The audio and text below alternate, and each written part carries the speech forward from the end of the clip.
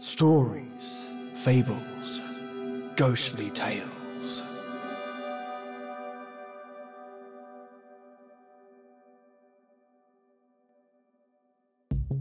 A small sponge, a wooden spoon, and a matchstick. What do they share in common? Weapons of murder. Yes, my lovelies, it's your Monday Mastered old-time radio episode straight from the Black Museum Vault. Narrated, remastered, and broadcasted to your lovely ears. Today your story has an unusual ending, one that I've not encountered in any OTR yet, till now. Your episode is titled The Raincoat. I spent extra time in this episode because the noise was significantly high, but nonetheless I was able to strip that out with some patience, because inside this recording, with Orsen Welles' voice, there was a strange high-pitched clicking and weird buzzing sound. So I've curtailed those things as well. Take a listen to the before. A very strange room where everyday objects, a woman's shoe, a tiny white box, a quilted robe. And now the after. A very strange room where everyday objects, a woman's shoe, a tiny white box, a quilted robe, all are touched by murder. Pretty different outputs, right? Gotta love cleaning these audio bites up. Just so much potential tucked away. Now this aside, turn the sound up, get cozy, and enjoy a drama all the way from the 1940s.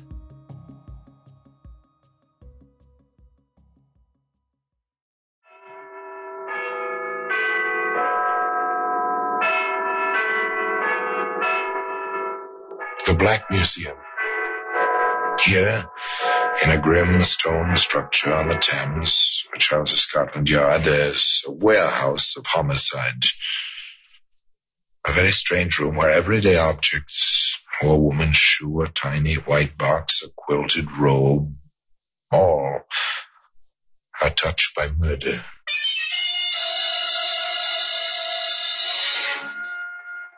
You take this raincoat. It's a familiar object, waterproof cloth, rayon lining, collar. You can turn up against stormy weather. Here in London, it's called a Macintosh. But you wouldn't wear this raincoat. Oh, isn't it, Inspector? The way it was tucked around that poor woman? And partially burned, as if someone had tried to destroy the evidence. Well, it is evidence, sir. But against whom? I'm not sure yet. But this raincoat, Sergeant, this raincoat will hang someone. You can depend on it.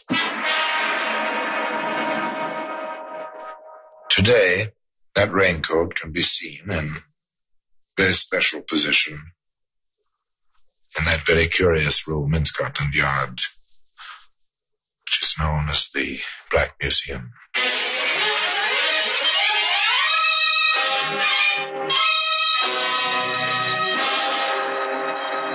From the annals of the Criminal Investigation Department of the London Police, we bring you the dramatic stories of the crimes recorded by the objects in Scotland Yard's Gallery of Death, the Black Museum.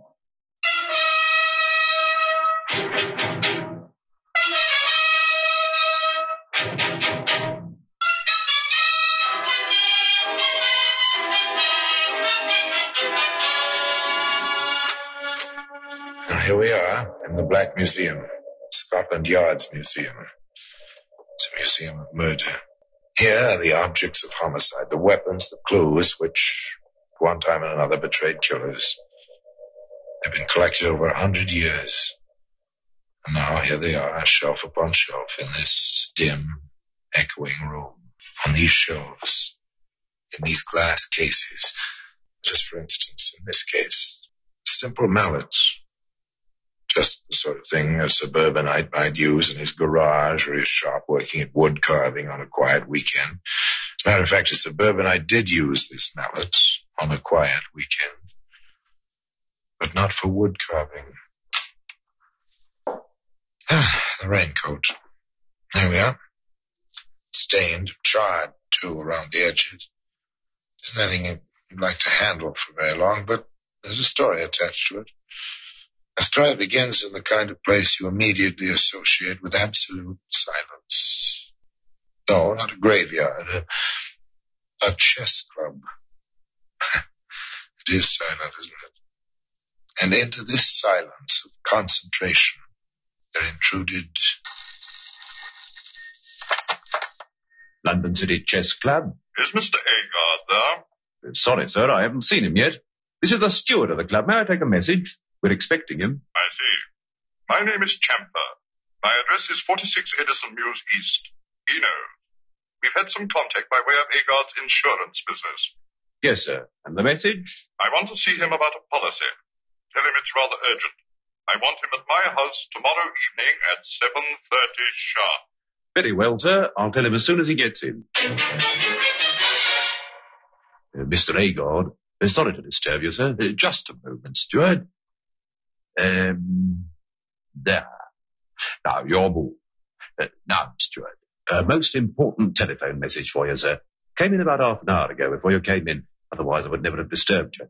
From a Mr. Champer, sir. Champer. Strange name. Oh, yes.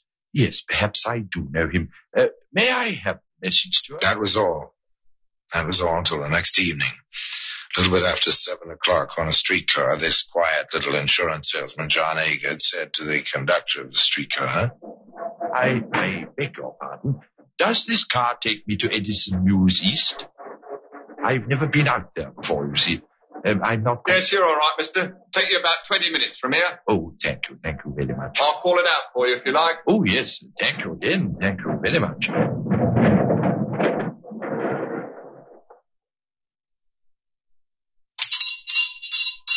Oh, I beg your pardon. May I trouble you for the right time, please? It's 7:35. I am right for Edison Mews East, aren't I? Back one block to the car Oh, line. thank you.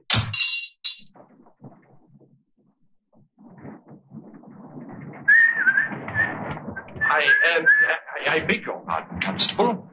Yes, sir? I am looking for a Mr. Chamfer. In Edison Mews East, I have an appointment. It's insurance. Do you happen to know the gentleman, officer? Oh, I'm afraid not, sir. Oh, dear. And my date was for 7:30. Is it much past that now? 7:45, sir. Steeple chimes just struck the 3/4. Oh, thank you very much indeed. I am sorry to have troubled you, officer.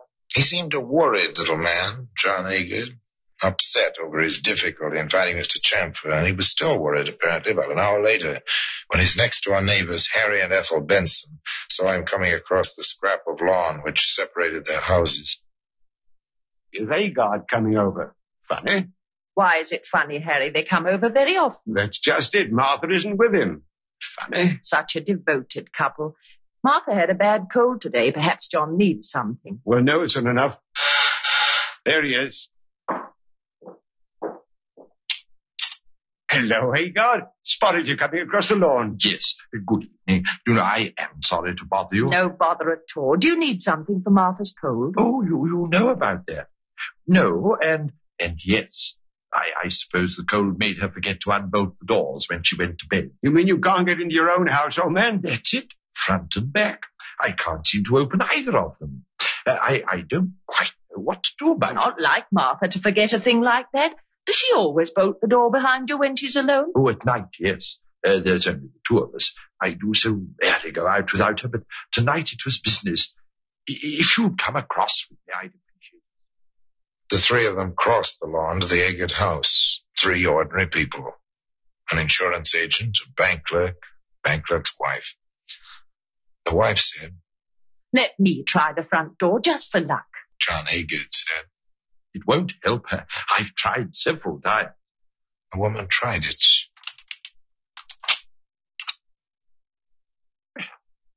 That's a bit strange. I could have sworn. It happens lots of times. The lock gets stuck. It's really open, and you think it's locked, and it just won't work. Well, now you're here. Won't you stop in for a moment? What with Martha's cold and all... She'd like to see you. Come in, please. Well, just for a minute.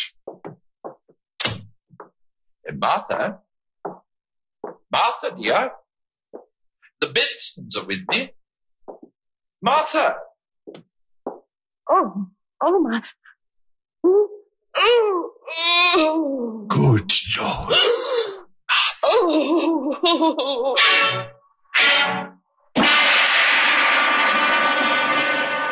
She was dead. Completely, horribly dead. One look. No doctor could help.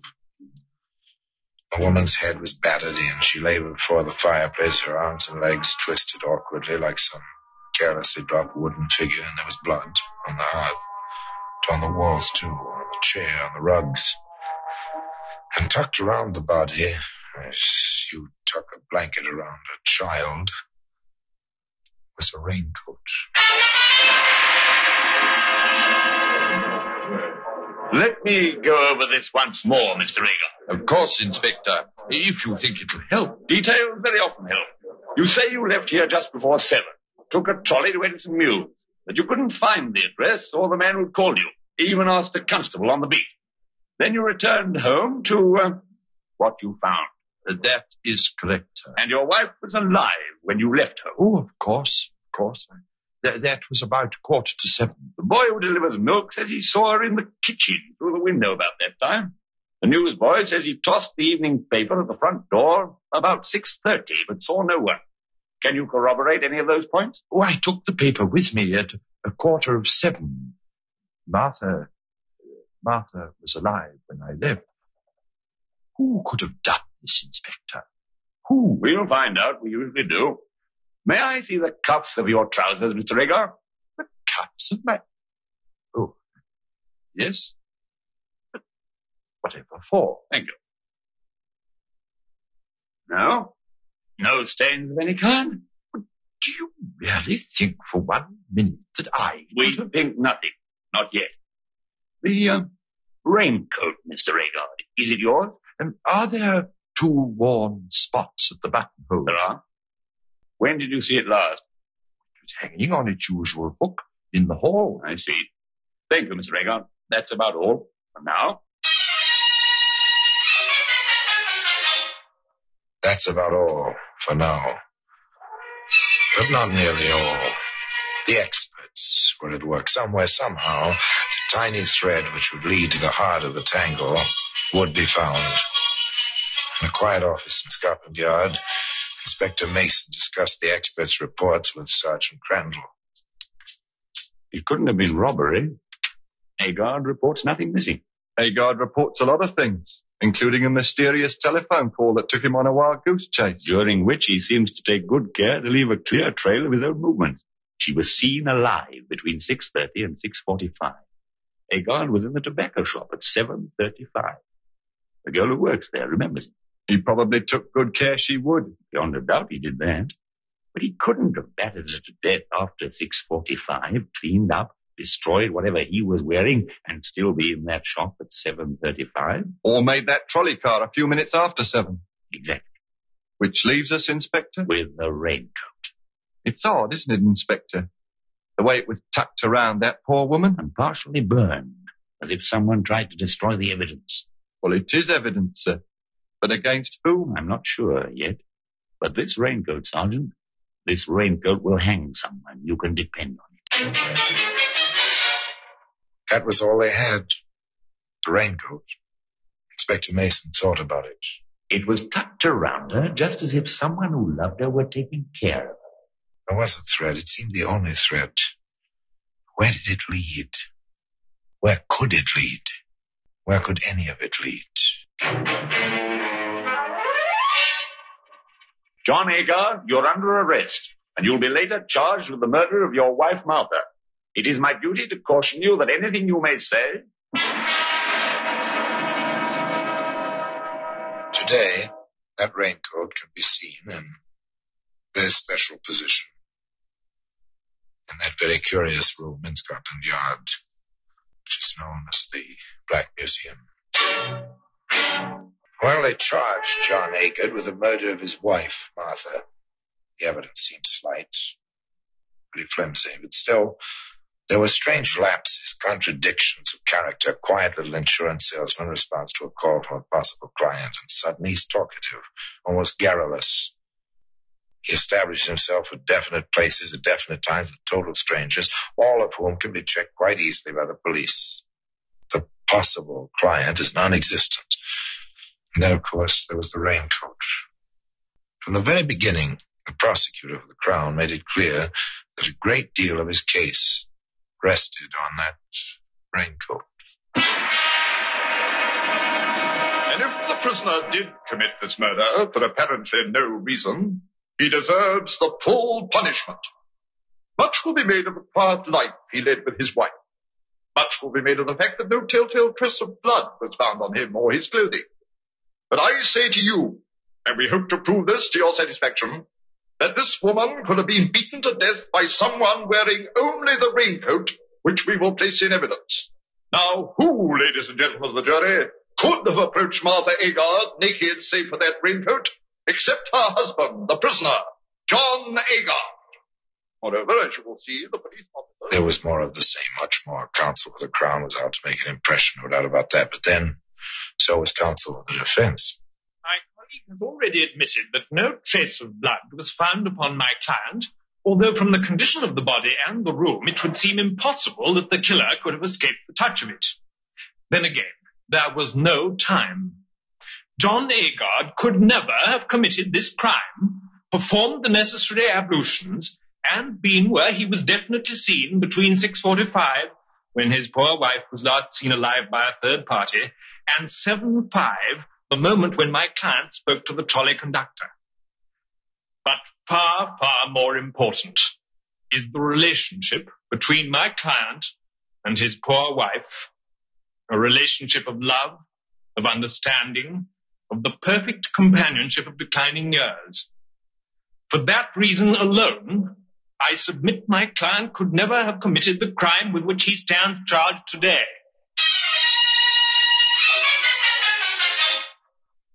So it began. The legal lines of battle were drawn. 12 honest men sat in the jury box and gave their whole attention to the parade of witnesses, to the arguments, to the cross-examinations. Sergeant Crandall gave evidence on the amount of blood and the places where it was found. Defense counsel cross-examined. It is apparent, Sergeant, that there was an attempt to burn the raincoat, which is now in evidence. Do you agree? Yes, sir. Such an operation would take some time, would it not? Well, I assume so. I can't say for certain. I've never experimented with a raincoat. Very well. You saw the scene of the crime before it was cleaned up, did you not? I did.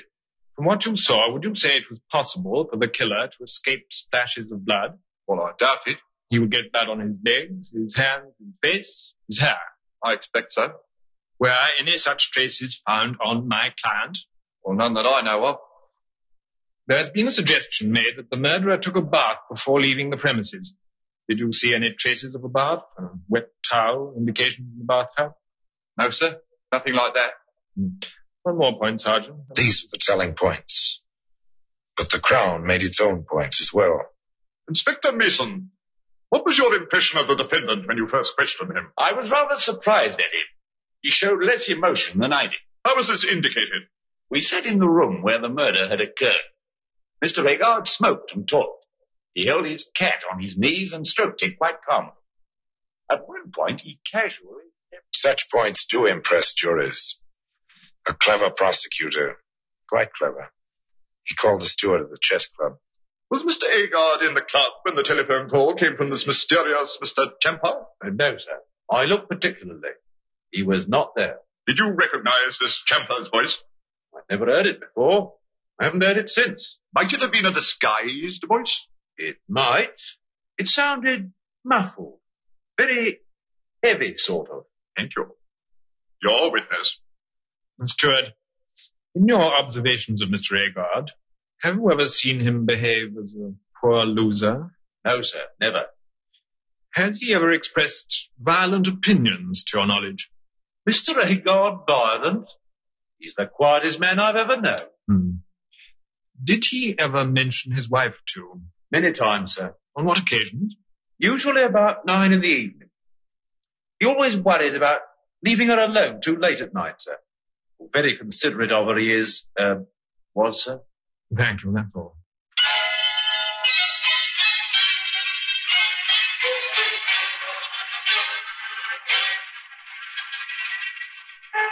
There it was, all they had.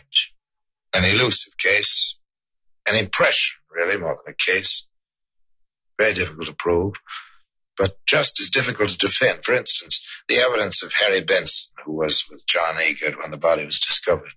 And in all the years you've been neighbors, what would you say impressed you most about my client's relationship with his wife? His absolute devotion. Never a quarrel, never a raised voice. They liked the same things. They were perfect for each other. Your witness? Mr. Benson, after the discovery, who called the police? Why, Agard did, come to think of it. My wife was very upset. She was sick over what she'd seen, as a matter of fact. Yes, he was the one who thought of the police. He used the telephone quite calmly. Quite calmly. Thank you, Mr. Benson. And naturally, the defense brought John Agard's immediate superior to the stand, the manager of the local branch of the insurance company Agard represented. This man's testimony was double-edged. On direct examination, he stated, We have always had complete faith in Mr. Agard's integrity and character. He carried a large policy on his own life in favor of his wife. She was not insured. To the best of our knowledge, which is rather complete, Mr. Agard has never been in financial trouble in his life. On cross-examination, he explained, Yes, I live near Edison Mews East. Mr. Agard has been to my house many times. He knows the way very well. I cannot imagine why he asked for directions. I was at the cinema that evening. My neighbor recognized Mr. Agard when he came to the door of my house. Unfortunately, I was not at home. When John Agard's turn came to take the witness stand, there was little left for him to say. I did not kill her. I had no reason to. I loved her.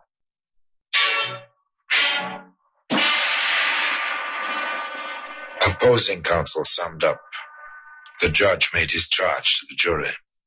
You have heard the importance of the time element in this case. Could this man, or any man, have committed this crime, removed all traces of it from his person, dressed and been at a trolley car line 20 minutes from his house, in the time between the moment the milk boy saw the victim alive and the moment the conductor saw the defendant on the trolley car? More, there is no evidence to connect the defendant directly with the crime. The case is entirely circumstantial. No motive has been established. I can only... They listened. The 12 honest men in the jury box. They retired and they debated. What went on in that jury room is sealed in silence under the honored tradition of the law. Anyway, 40 minutes elapsed. Then the jury re-entered the courtroom. The clerk asked the usual question. Are you agreed upon a verdict? We are. Do you find the prisoner guilty or not guilty? Guilty. Prisoner at the bar, have you anything to say why you should not die according to the law? I am not guilty. I have nothing else to say.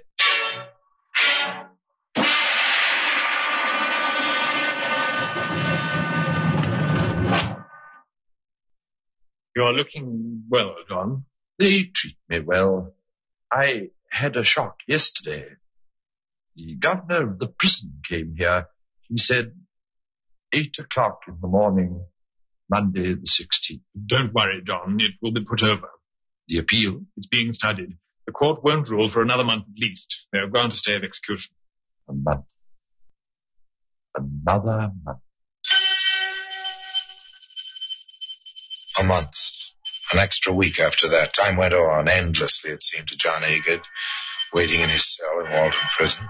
At long last, they gave him his own clothes and took him before 3 judges of the Court of the Criminal Appeal. Handcuffed, he stood there between the bailiff and his own counsel. The voice of the judge seemed very far away. There is indeed reasonable doubt in this case. We believe there is eminent difficulty and doubt. The case against the appellant was not proved with the certainty necessary to a verdict of guilty. This appeal will be allowed. The prisoner will go free. Yes, he went free. But the raincoat, that famous raincoat, can still be found today in its place of very particular honor in that curious room known as the Black Museum. So, Inspector Mason was wrong, wasn't he? The raincoat didn't hang anybody after all. John Agard went free, and for the first time in the history of English law, a conviction for murder was set aside for reasonable doubt. Now, what happened to John Agard? He lived out his life. Just 2 years after his release, he died.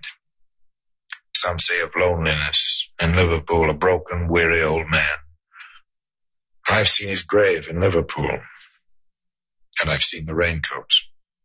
That famous, enigmatic raincoat in its place of particular honor in that strange room in Scotland Yard known as the Black Museum. Now, till we meet again in the same place for another story of the same kind, I remain as always obediently yours.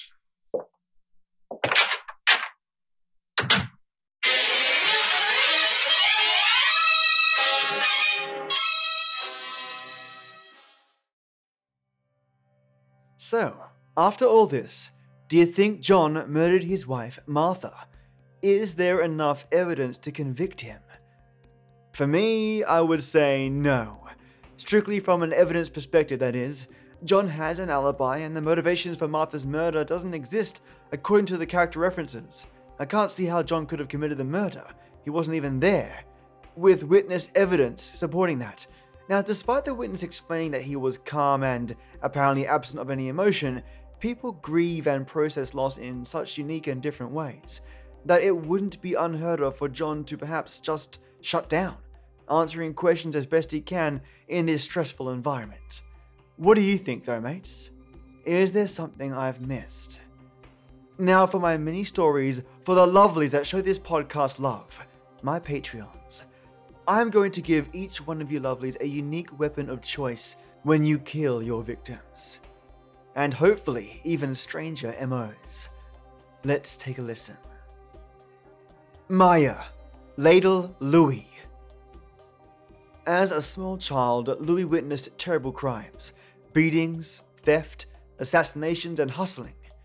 Growing up, he knew nothing else but the world he lived in, and the golden rule that, to survive this city of thieves, you had to give as good as you got.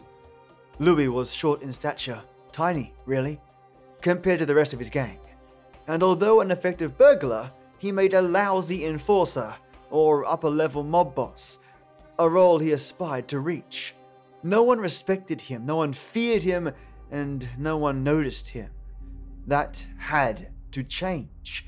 Louis turned from lousy Louis into Ladle Louis overnight when offered the chance to interrogate a rival thief.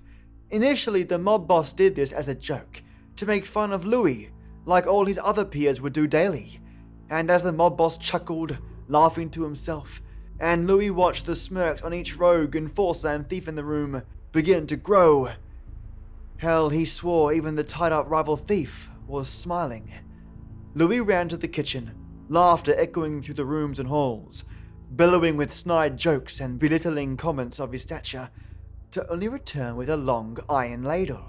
Without skipping a beat, no pun intended, he pulverized the hands and feet of their hostage, one blow after another, and then a question, then another blow and another blow, till no one was laughing, till no one was moving, and till Louis got his answers. Ladle Louis began his journey on a whole new road of thuggery from that day on. Sulstra, Elise's black pepper poison. Robbery was so last decade for Elise, a high roller whose expensive tastes warranted expensive suitors, and for years and years her lifestyle was exactly as she desired it. When she wanted something, she got that something. The problem was her indulgence with men and the desire for wealth, and all that during an economic crash. She would remain oblivious to the crumbling economy, purchasing and buying products like there was no tomorrow, spending thousands in a mere whim, despite the going-ons around her. And of course, this is when her husband and her various suitors pulled away, tightened their purse strings to a point where she felt like a pauper, being unable to buy that $1,000 designer coat or $20,000 necklace. So she moved swiftly to crime. Crime came naturally to Elise, her way of thinking, her needs. She needed more money, more of everything, and this brought on innovation of the devilish kind. Arsenic, poisoned pepper, of course. Elise staged out death after death with her lovers, each one unaware of the other, and each one with their own personal insurance. She is no fool, of course. Alice went under many names, claiming the insurance from one husband and 9 other suitors to make her the richest woman in the country. But no one but her would know that, of course. Poisoned pepper, just a sprinkle away from death. And her next paycheck. Thank you, lovelies, for being so epic. I wanted to give you both a set of interesting tales that would put a different spin on thievery, murder, making a statement by a crime, and the idea of never being caught. Both these stories embody those themes. Thank you so much, you little lovelies, for your support as always. And now, for my wicked white tea warlords. I own cows, barbed wire brigand. Jerry was a rough man, by all accounts, tall, dark, and brutish. Well liked in his place of work, of course, and very, very well respected, but not for the reasons any sane person would deem appropriate. Jerry operated under the alias of Barbed Wire Brigand, and rightfully earned his title as a killer for the past 15 years, taking contracts and killing people in a unique fashion. A mercenary for hire like no other. When given a contract, he immediately sets to work to deliver his contractual obligations in 2 phases: kidnap and constrain. The first is quite straightforward and often the hardest part of the job, scouting out areas to best isolate his target. Then, once an opening appears in their pattern of movement, bam! He isolates the target from his guards, captures them, and takes them back to an abandoned house. There they are locked up, trapped with no escape, but clues that would lead them around the house, feigning freedom, and slowly cutting and bleeding themselves to death on barbed wire within the house itself, placed expertly around rooms and in drawers. A slow and cruel death, but one that Jerry is paid extremely well for. Each contract Jerry takes is one that is born from pure hatred and malice. Lee Bauer, Jimmy Snappers. As a young boy, Jimmy was fascinated with fish, especially piranhas. Growing up, he learned all he could about them, and even selling them himself as a fish farmer. They don't offer any nutrition, but they most certainly act as a fantastic talking piece in the homes of those that have them. When his business collapsed due to the awful vegetable shortage in his town, people refused to spend money on anything other than bread and food. Jimmy was without customers and moved to crime. Piranhas was what he knew best, and he was a businessman after all, an innovator.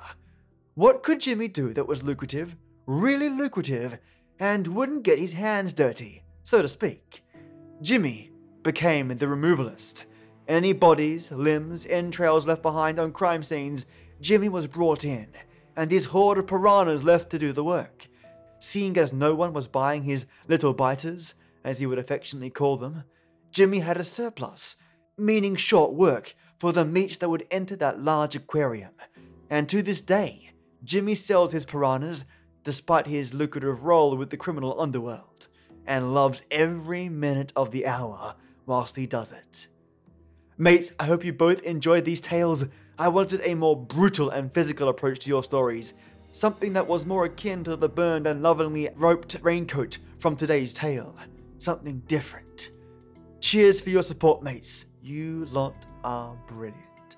And of course, my ill-grained forces, Chad Warren, Joss Heather, Lorraine Crisanto, Paige Marchini, Peter F. Tasha Moncrief, Christina Boyd, Divided by Zero, Tristan Cassidy, and Dolphin and Cow. Thank all of you for your support, mates. Just a joy. Thank you so much. Because of you lovelies, I've been able to begin work on redesigning my website and working on another project. Your donations go right back into this show because I love what I do here, and your support ensures that I bring even better content your way, which also means for a special episode this Wednesday. So mates, have a great Monday, join me Wednesday for something special, and take it easy. As always mates, till next we meet.